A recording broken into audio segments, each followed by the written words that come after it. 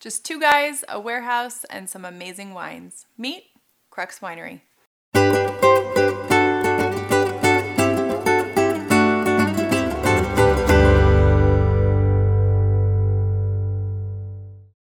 So what started as two neighbors who had a passion for wine has turned into this amazing portfolio of wines, right? So tell me, how did that all come to fruition?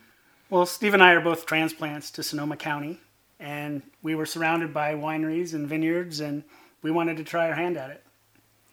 So I understand you kind of dabbled for quite some time before you really dove head first. We did. We dabbled in a big way. We started our first year, we made 2 barrels of wine, which I didn't understand until years later that's not normally how people start out. They usually make jugs of wine or something like that, and we just started out with barrels.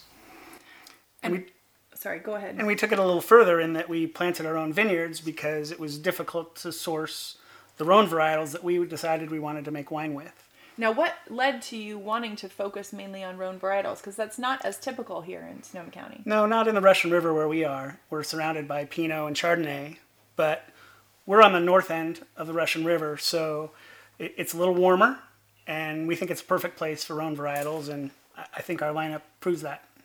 Absolutely. So you started sourcing your own vineyards. What did you look for specifically when you were finding the vineyards that you planted and then your other source vineyards?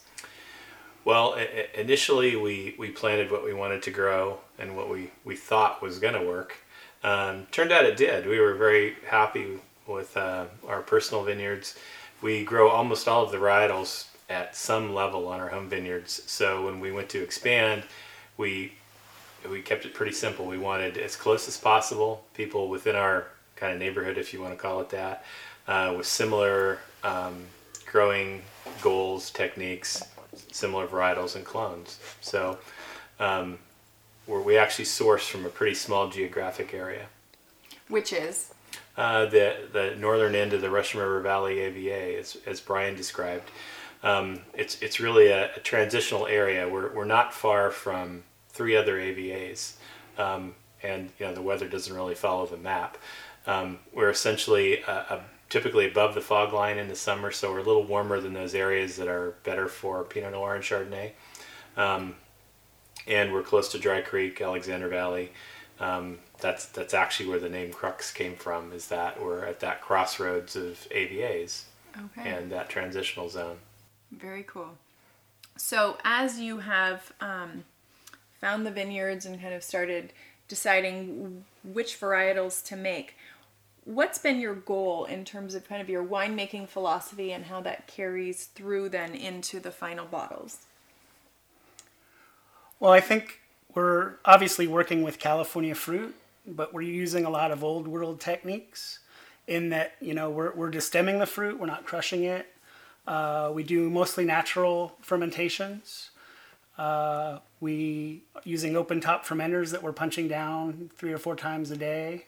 It's an extended fermentation period. Once they're in the barrel, we really don't rack our wines. So again, old world techniques using California fruit. Okay.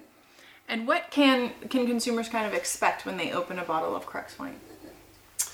I guess, as Brian mentioned, we really enjoy some of the old world wines, yet we're making our wines from perfectly ripened California fruit. So I would expect, a reasonably balanced alcohol, not a super high sugar, high alcohol wine as in some areas of California. We like to blend, again, to achieve the balance that we were talking about. And we do hang on to our bottles for about an extra year in the bottle. So, I hope when people open it, they find a bottle that's ready to drink and, what they expect from that varietal. Sure. And so tell me a little bit about your production, because you have a wide variety and yet very small caseload. Yeah, so we make about 1,000 cases in our total production, and obviously when you divide that between 10 wines, your case counts aren't super high. And, we just like the variety, and the Rhone blends, or the Rhone wines all have a lot of blending characteristics, so pretty much everything we have isn't 100% varietal. We do a little blending. It's all disclosed on the label, but we just love, every one wine for any occasion. From your hot days at the pool to something to pair with a juicy steak. We kind of got it all covered. Nice. Do you have a favorite? It would be like choosing your favorite child, I think. Yeah. So. All right. Yeah. That's fair. It's all situational, It depends on where you are, what the Sure. weather is, who you're with, what you're doing. And again, we've got something for all everybody. For all things. Right. I love it. So tell me more about your label and your bottle because they're beautiful. How did you come up with that, and what was the thought behind the design? Well, Steve mentioned sort of how we came about with Crux, and neither of us are creative or talented in that way. So we worked with a designer. It's actually with the company that we use to screen print our bottles, and they helped us with the design. And we wanted something very simple because when we were making wines in our garage, we used to use a grease pen to label the wines, and people really liked that, and they wanted to keep it simple, and so did we. So hence the screen printing does that, as well as just the simplicity and clarity of the product. Nice. And is it a compass? Compass rose behind the X, yeah. Love it. So Very pretty. Again, the idea was to focus on our corner of the Russian River Valley. Mm-hmm. So that's where the compass rose kind of is, that crossroads of AVAs. Tell me a little bit more about the wine that we're featuring today. The 2012 Petite Sirah. Yes. Okay. Well, Petite Sirah is actually our oldest planting of our estate fruit. We planted our original vineyards in 2005. Since that time, as we've expanded that bottling, we source from a very close vineyard, maybe 2 miles away. So it's a very small geographic area. Petite Sirah, we actually planted, initially we thought it was going to be a blending grape for us. That was its primary task, and that's actually why we planted it first, is because we couldn't source the amounts that we needed for our garage projects, so we just planted it. But what we found out quickly, literally like year 3, we had a very early crop and made our first wine from it. And it really outshone the Zinfandel that we were going to blend with that wine. So we started looking at Petite Sirah as a varietal wine, and found out that it did very well in our location, which again we weren't certain about that. We thought it was a cool location for Petite Sirah. Over time, I'm kind of convinced that it prefers that versus a really hot location. So it's done really well for us and really kind of showed us the way, I think, there. It turned out great, and we've kind of stayed the course and make the wine this very similar way each year. And tell me a little bit about why Cellar Angels and why you chose to introduce your wines through us. Well, we understand how fortunate we are to be doing what we're doing, and we do look for any opportunity to give back, and especially with the fire that happened a few months ago, there's plenty of opportunities, and at that time I was in discussion with Cellar Angels about doing this, so this is a way to help expose our brand as well as continue to do good in other places. So we're thrilled to be a part of the Cellar Angel family, and look forward to doing this again and again. Absolutely. We're thrilled to have you as part of the group. And then finally, tell me more about the tasting experience that you offer to consumers to come in. It's interesting because not many places can you go in and really literally meet up with the two owners and winemaker and sit down and really go through it all, but you offer that to consumers. That's all we have. It's just the two of us, whether it's, farming at home and the production here at the winery.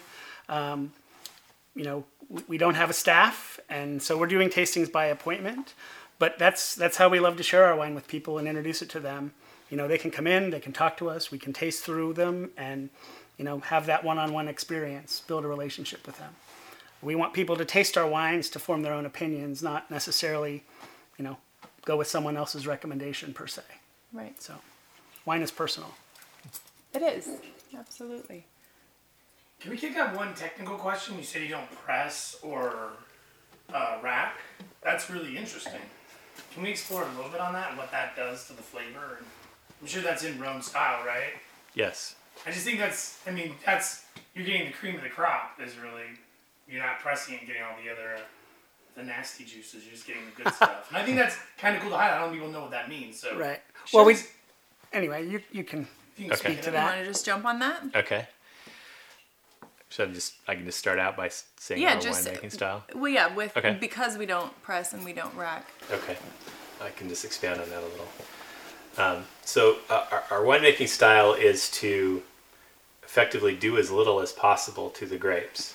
We focus on quality grapes in the vineyard. When we bring them in, we want to just bring those along into wine with as little manipulation as possible. To that end, we do destem the grapes, but again, we try to keep them intact as much as possible. We allow the yeast that come in from the vineyards on the grapes to begin the fermentation. We do a very light pressing when fermentation is done. We use a very kind of an old school press even to do that. Once the wines are in the barrel, we don't do a lot of moving around. We basically allow them to age in the casks until we blend. Again, each step of the way, we started looking at it a long time ago is, how can we do less? Not how can we do more. We want to effectively kind of strip down the winemaking and have the fruit show through. I guess my Rhone wine moment was probably the mid-90s.